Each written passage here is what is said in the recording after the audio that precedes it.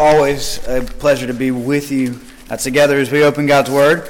We are in the book of Hebrews. We've been working our way through this, which is one of the earliest Christian sermons that we have recorded. The book of Hebrews is a sermon that's been written down. It was they didn't have podcasts or CDs or videos or anything like that. And so this sermon was transcribed and then sent to a church, most likely in Rome, where persecution had broken out, where people were really struggling with just the cost of being a Christian. And you had many people in this small church trying to decide if this Jesus stuff was worth it, if they were going to continue in following Jesus, or whether they were going to go back to Judaism, go back to continuing to offer sacrifices. Many of them asking questions. Is God really for me if all this bad stuff is happening to me?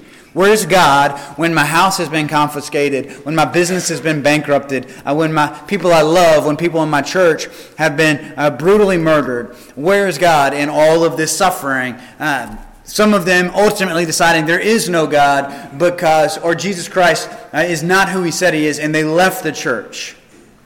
We are in Hebrews chapter 6. We're going to start at verse 12. Actually, we'll start at verse 11. I'm going to add two verses just so that we don't have to add them later. Starting at verse 11, Hebrews 6, starting at verse 11, we'll read to the end of the chapter where the Bible says this. It says, "We want each of you to show this same diligence to the very end, so that what you hope for may be fully realized." Verse 12, "We do not want you to become lazy, but to imitate those who through faith and patience inherit what has been promised." When God made his promise to Abraham, since there was no one greater for him to swear by, he swore by himself, saying, quote, "I will surely bless you and give you many descendants," end quote. And so after waiting patiently, Abraham received what was promised. You see, people swear by someone greater than themselves, and the oath confirms what is said and puts an end to all argument. Because God wanted to make the unchanging nature of his purpose very clear to the heirs of what was promised, he confirmed it with an oath. God did this so that by two unchangeable things in which it is impossible for God to lie, we who have fled to take hold of the hope set before us may be greatly encouraged. We have this hope as an anchor for the soul, firm and secure. It enters the inner sanctuary behind the curtain, where our forerunner Jesus has entered on our behalf. He has become a high priest forever in the order of Melchizedek. Friends, the grass withers and the flower fades, but the word of our Lord endures forever. This too is God's word. Thanks be to God. Let's pray.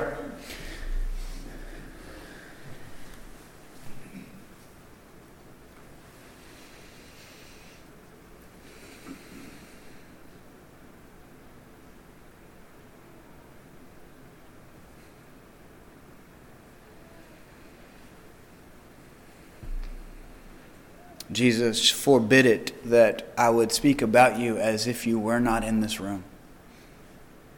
By the power of your Holy Spirit, would you reveal yourself to us? Would you show us your incredible goodness, your incredible strength, your holding power, that no matter what comes in this life, what storms may blow, you are the anchor that holds us fast. That when our faith is small, you are the anchor that holds us fast. When our strength is weak, you are the anchor that holds us fast. When we can't hold on to you, you hold us fast. God, teach us. We're listening. In Jesus' name, amen. Many of you guys know that I grew up on the water a lot. That one of the things I've done with my family for about as long as I can remember is fish. I started with cane poles and a little bit of string and bread. We didn't even dig worms because it was too much work. We would just take stale bread, spit on it, and put it on a hook and catch shrimp. And then we would cut their heads off in front of them because that's what every normal family did when I was growing up. But eventually I learned to work boats.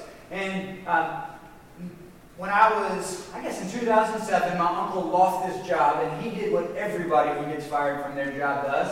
he decided he would build a boat in his garage because he had nothing else to do. It was what kept him from going insane. He just built a boat, a little wooden boat, about 17 feet long. It's a flat bottom, all wood boat that's been fiberglass. And when I moved to Africa, my parents sold my boat without telling me. And so I came back and needed a boat. And my uncle said, sure, you can fish my boat. And so we got on his boat one day, and he's out there with me, and we're out fishing, and we find a great spot where the fish are just biting. And he says, hey, Andrew, throw the anchor. And so I reach into the anchor hold, and I grab the anchor, and I check to make sure there's no knots in the lines, and it's not tangled up, and I just, and I go to toss it overboard.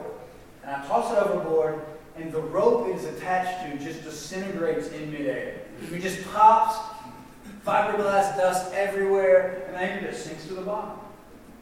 And I look at it, look at the rope, and then I pull the rope out a little bit. I don't know what happened. And he said, don't worry about it, I have another one. So he reaches into a spare compartment, pulls out a second anchor. The backup anchor is a little bit smaller, but it was still working. So we tie it off to the rope, ties it off, and then he does it this time. He chucks it. And the anchor gets from about as far from here to the first pew.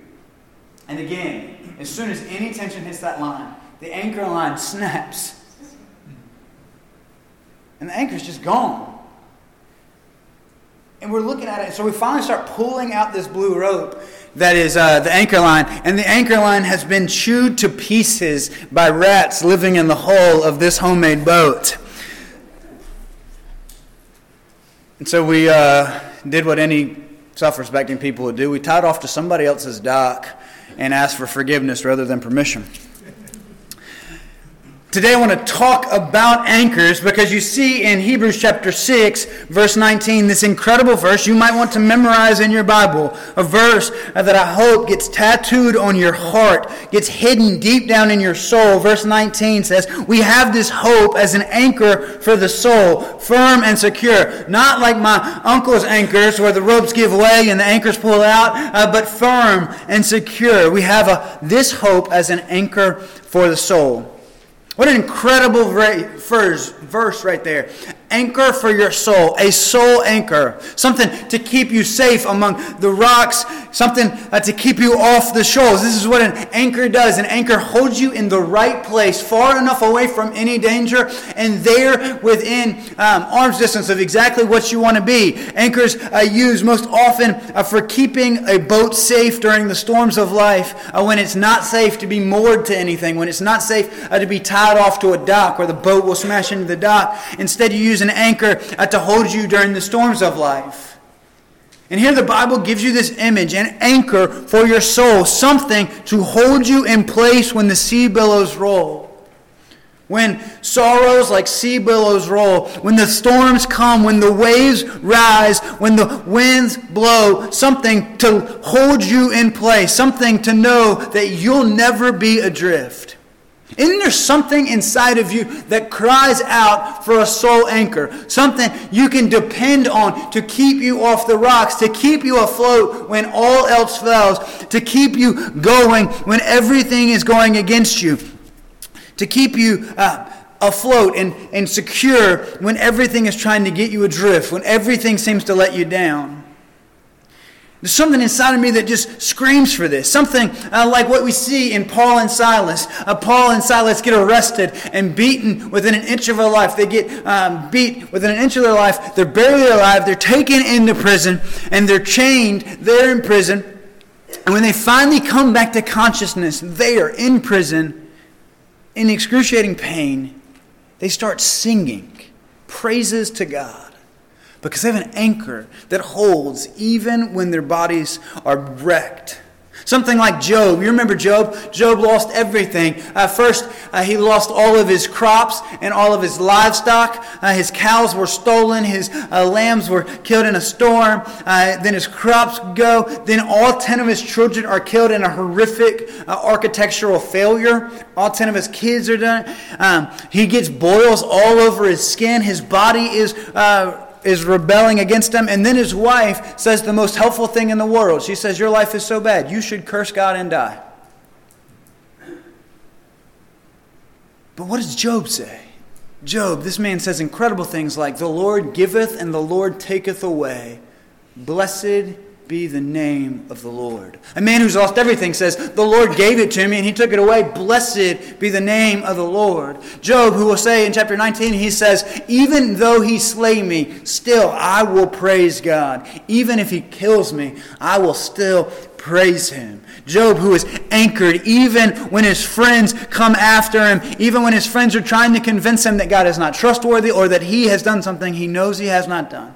He says, yet I know this, I will see my Redeemer in the land of the living. Don't you want something inside of you like Shadrach, Meshach, and Abednego? Shadrach, Meshach, and Abednego, who were arrested because they refused to practice idolatry. When their country says you have to do this thing or you are not a good person, when you have to bow to this thing or kneel to this thing or raise your right hand to this thing, they say we will not. We will worship God alone. We will not worship anything or anyone other than God. And they are brought before trial and they're going to be thrown into the furnace. And you remember what they say to King Nebuchadnezzar? They say, we know that our God can save us. But even if he doesn't, we will worship no one but the Lord.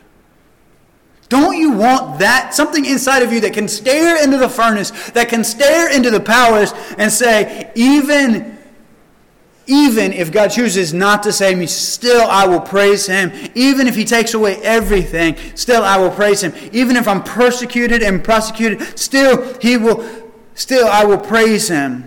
Something like the Apostle Paul recounts in Philippians 4, where he says, I've learned the secret to being content in all circumstances, whether I have enough to eat or whether I go hungry, whether we are comfortable or whether we are living out of doors. I know the secret to contentment. The secret, which is Christ in me. I can do all things through Christ who gives me strength. Philippians 4:10. 13. I can do all things through Christ who gives me strength. Don't you want something deep down inside of you, ballast for your soul that keeps you steady when everything else is unsteady? That you know no matter how big the storm will be, your anchor will hold. Your soul is safe. Your life is secure. That you are okay, so that you could say, like Psalm 23 says, the Lord is my shepherd, I lack nothing. There is nothing I am missing.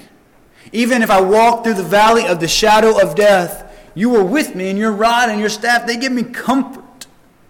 Don't you want something like that? Doesn't your heart long for something like that? You were built for that.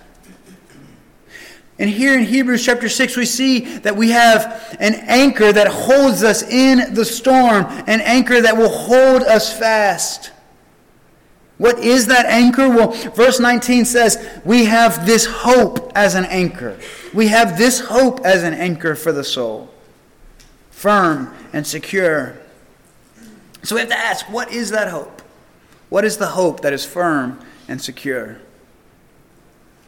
You see, last week, I've been preaching straight through this big book of Hebrews, and last week I had to bring you a difficult, hard lesson that there are those who have tasted and seen that God is good and then walked away, have said, thanks but no thanks, I'll do it my way.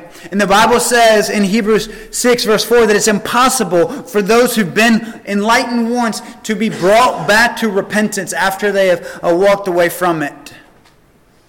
And after teaching this stuff, some of you were left doubting the security of your faith, doubting your connection with God, and you're afraid that you have fallen too far, that you've messed up too bad. Some of you were left worrying that your affair or your addiction or your abortion or your sexual assault will disqualify you from God's love, or your drunk college nights or your depression or your doubts will disqualify you from connection with God. Because all of those things, many of those things happened after you would have said, I was a Christian and then I made this awful decision. I did this terrible thing. Does that mean I can't respond in repentance? I must be disqualified. You see, the problem is, friend, with that kind of thinking is if you, like, God doesn't ever have anybody who comes and says, Jesus, I love you so much. And he's like, no thanks, I don't need you. If you want Jesus, if you are hungry for His Word, if you are sincerely sorry for what you've done and the pain that's caused Jesus and the pain that's caused others, then that is objective evidence of God's love for you. If you're still worried about whether that thing you did disqualified you, then you're still worried too much about you.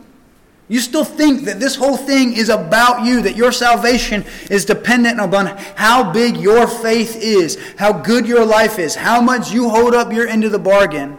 The problem is you still think that you've got to be good enough or sorry enough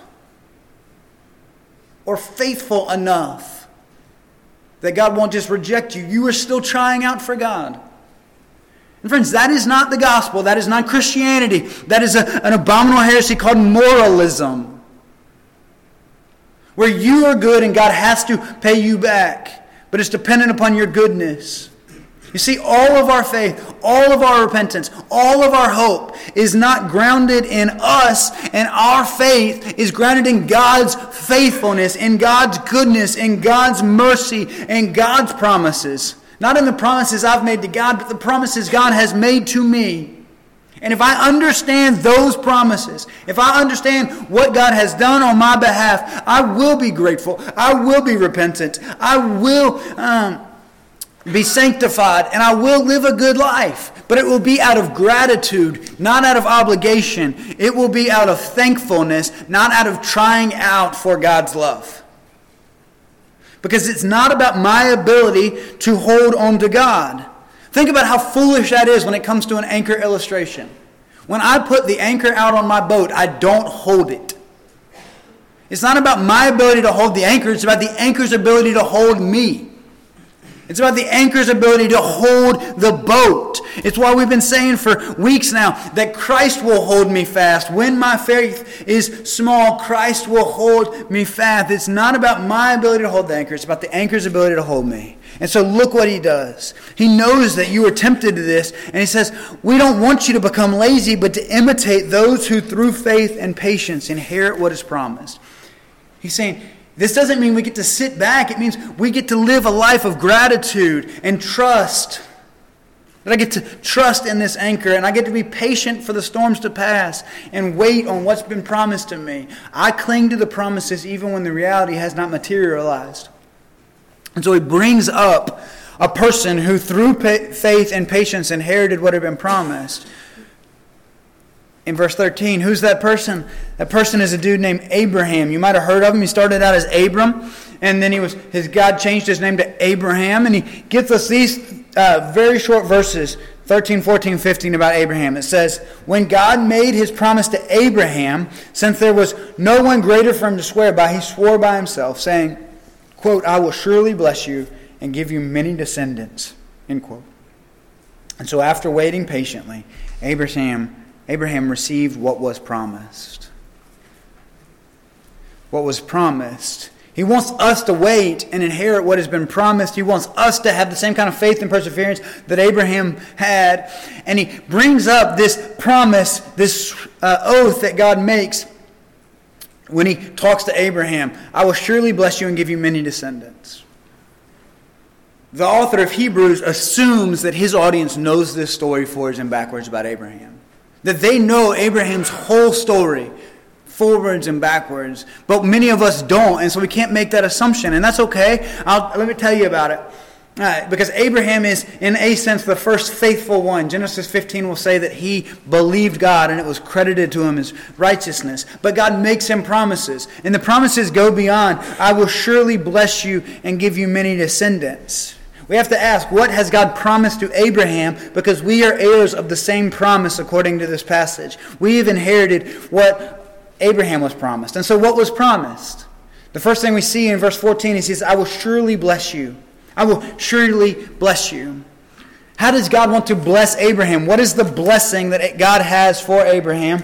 Well, if you turn to Genesis chapter 12, let me show you what God promises Abraham, what He chooses to bless him with. Genesis chapter 12, verses 1 to 3. Something you should just remember where it is in your Bible. This is an important part in the Bible, because what has happened in the Bible up to this moment is all pretty much bad. God creates a good world. Human beings in relationship with God. Human beings saying no thanks. And they rebel against God. And then from Adam and Eve through the flood, it gets worse and worse and worse and worse. We see all kinds of things until in Genesis chapter 11, you see humanity as a whole figured in this country called Babel, where they decide to build a tower. It's as if the entire human race declares independence from God together. Like it's as if all human beings on the planet got together and say, let's unilaterally declare independence from the God of the universe. And that happens, and God scatters them. And it looks like God should just destroy everything, but instead of destroying everything, God does something absolutely unbelievable. God chooses a man, and he says this to him in Genesis chapter 12, verse 1 through 3. It says, the Lord had said to Abraham, go from your country, your people, and your father's household to the land I'll show you, and I will make you into a great nation, and I will bless you, and I will make your name great, and you will be a blessing. I will bless those who bless you, and whoever curses you, I will curse you, and all the peoples on earth will be blessed through you. God promises him, I will make you into a great nation, and I will bless you, and I will make your name great, and you will be a blessing, and I will bless those who bless you, and whoever curses you, I will curse, and all the peoples on the earth will be blessed through you. So how does God promise to bless him? How does God promise to bless him? What is this blessing? Well, you're going to see over the next few chapters that God gives Abraham all kinds of things. God gives Abraham this exceeding wealth. Abraham has so much... So his herds are so giant that he cannot share the same territory with another farmer. He has to spread out because his animals take up so much room. He has gold and cows and camels and vast wealth. He has servants beyond belief. And yet, is that the blessing that satisfies Abraham's heart? No, Abraham is discontent with his wealth. He has all of this wealth, but he still longs for something greater than that because God has promised to give him a child. And we see in Genesis 15 that God comes back to him and is going to bless him again. Genesis 15 verse 1. It says, after this, the word of the Lord came to Abraham in a vision, and the Lord said, do not be afraid, Abram. I am your shield and your very great reward. I am your shield and your very great reward.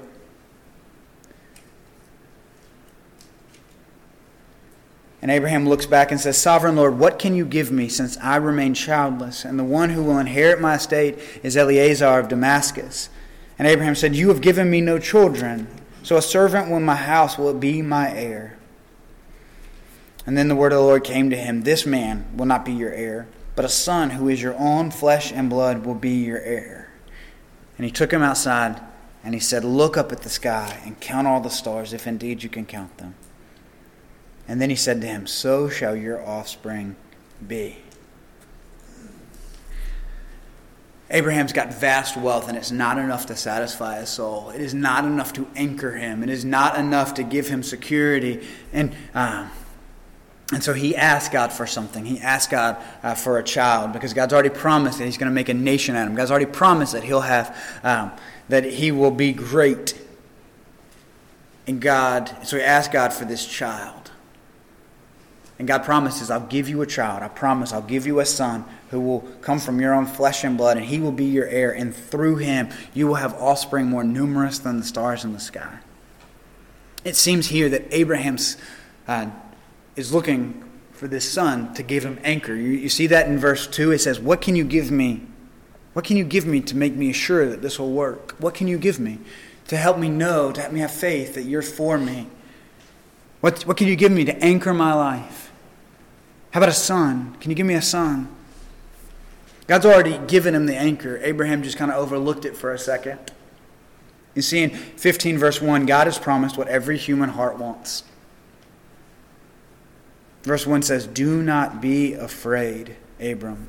I am your shield and your very great reward. All of us have this existential angst that manifests itself as fear. But it comes from one of two places. We all have two great needs, two enormous needs. And God addresses them right here in this passage, when we are disconnected from God, when we don't make God our anchor, we feel at risk, we feel vulnerable, we feel adrift. And God says, I'm your shield. I'll be the one who protects you. I will be the one who is your rear guard, who stands guard over your life and over you. And then he promises us something incredible. I will be your very great reward. I am your great reward. I am the thing that will satisfy you. I am the greatest thing I can give you. I don't have anything better to give you than myself. And so I will give you myself. But Abraham doesn't yet believe this. And so Abraham asks for a son. And later he'll get a son. He's going to make a ton of mistakes on the way to getting this son. Many of you know the story. Abraham is going to give his wife away twice. And God is going to have to rescue her from being raped and sexually assaulted and exploited by a very powerful man like Pharaoh and another guy named Abimelech, who was a very powerful man. Abraham just gives his wife away because he's afraid. He's unfaithful to God and to God's promises, and he doesn't trust God to take care of him. And then later, he will think that God's fallen asleep on the job, that God's promised a son, but God hasn't done anything to do that. He and his wife Sarah are still barren, and so he takes a servant girl as a wife. He becomes a bigamist, a polygamist. He takes a servant girl as his wife and has a son by her named Ishmael, and it severs his family, and it embitters his wife, and he has to actually send one of his wives and children away in this heartbreaking thing because he makes a terrible, unfaithful thing. But God never leaves him or forsakes him. God never disowns him because God has chosen him from among the nations and said, I will bless you. And we're still trying to figure out what that great blessing is. And we see it in Genesis 22, which Annis read. God has given him what his heart most wanted, a son. And then what does God do? God asks it for him back. God says, I gave you a son, give it back. Give him back. Sacrifice him on the mount that I'll show you. Sacrifice him on the mountain that I'll show you. And what does Abraham do? He does it. Why? Why does he give this son back? Why does he go up to slay his own son? God tells you, God says, now I know you fear the Lord because you did not withhold your one and only son from me. The one you love, Isaac. You didn't hold him back. You fear the Lord. What does God mean in that verse? He means you value me more than anything. You now know that I'm your great reward. That even your son Isaac is a signpost pointing to me. That you love the giver more than you love the gifts. It took Abraham years to get here, 20 years to get here. When God calls him, he's about 80. He's in his 70s, right around 80. And then when he finally has a son, he's about 100 years old. And then Isaac grows up a little bit. It has taken decades for Abraham to get to this place where he values God above everything else. And it's in this moment that we now see why God makes him wait. Abraham, through these enormous storms where he has no son, where he's politically disadvantaged, where his family is torn apart. God makes him wait because God knows that Abraham's heart will want to make the most of this son, will want to idolize this son more than he loves God. And so God won't give him the son until he's ready for the son. Friends, if God has been saying no to you lately, if you've been asking God for something, whether that's children or a new house or a new job, most often God is saying no because you're not ready for it yet. If God gave you that thing now, it would crush you. You would crush it. You would idolize it. You would use it to sever yourself from God. Remember, we started our book of Hebrews study with remembering that when God led the Israelites out of Egypt, he did not take them the short way to the promised land because he knew if he took them the short way, they would go back to Egypt. That thing you've been asking God for, and God keeps saying, not yet. You're not ready for it. And if he gave it to you now, you would either reject it or you'd idolize it and reject God. And God loves you too much to let either of those things happen. So here you have this man Abraham who values God above all else, even to the point of sacrificing his son, because he's learned the greatest blessing God has to give you is a relationship with God. That he knows God intimately. He knows the character of God. He knows that even if Isaac dies, Hebrews 11 will tell us that Abraham knows God is faithful. And so if God has to raise Isaac from the dead, he trusts God can do that because he has come to understand the heart and the character of God. The God who doesn't disown when you fail, but the God who chases down, the God who disciplines and coaches up, the God who embraces and leads this way. He has come to value God more than anything in his life, and so he is free to be a blessing to the people around him. The first blessing that is the hope for your soul, the promise that you've inherited, is a right relationship with God. Just as Abraham had a right relationship with God by faith, you and I can have a right relationship with God by faith that values God more than anything else, that gives God a blank check like Abraham gave God a blank check when Abraham left his family and his father in the land he knew and said, I'll go where you go, I'll do what you ask me to do. The first thing God wants to give you, the first hope, the first promise that he has made is communion with him, is knowledge of him. And the second that comes out of that one is the thing that's been repeated over and over again, but it gets repeated in Genesis 22, verse 18. It says this, and through your offspring, all the nations on earth will be blessed because you've obeyed me. Through your offspring, all the nations on earth will be blessed because you've obeyed me. There's a fascinating thing here in the Scriptures that the Apostle Paul will point out. The word offspring is singular. Like through your offspring, through your son, all the nations of the earth will be blessed.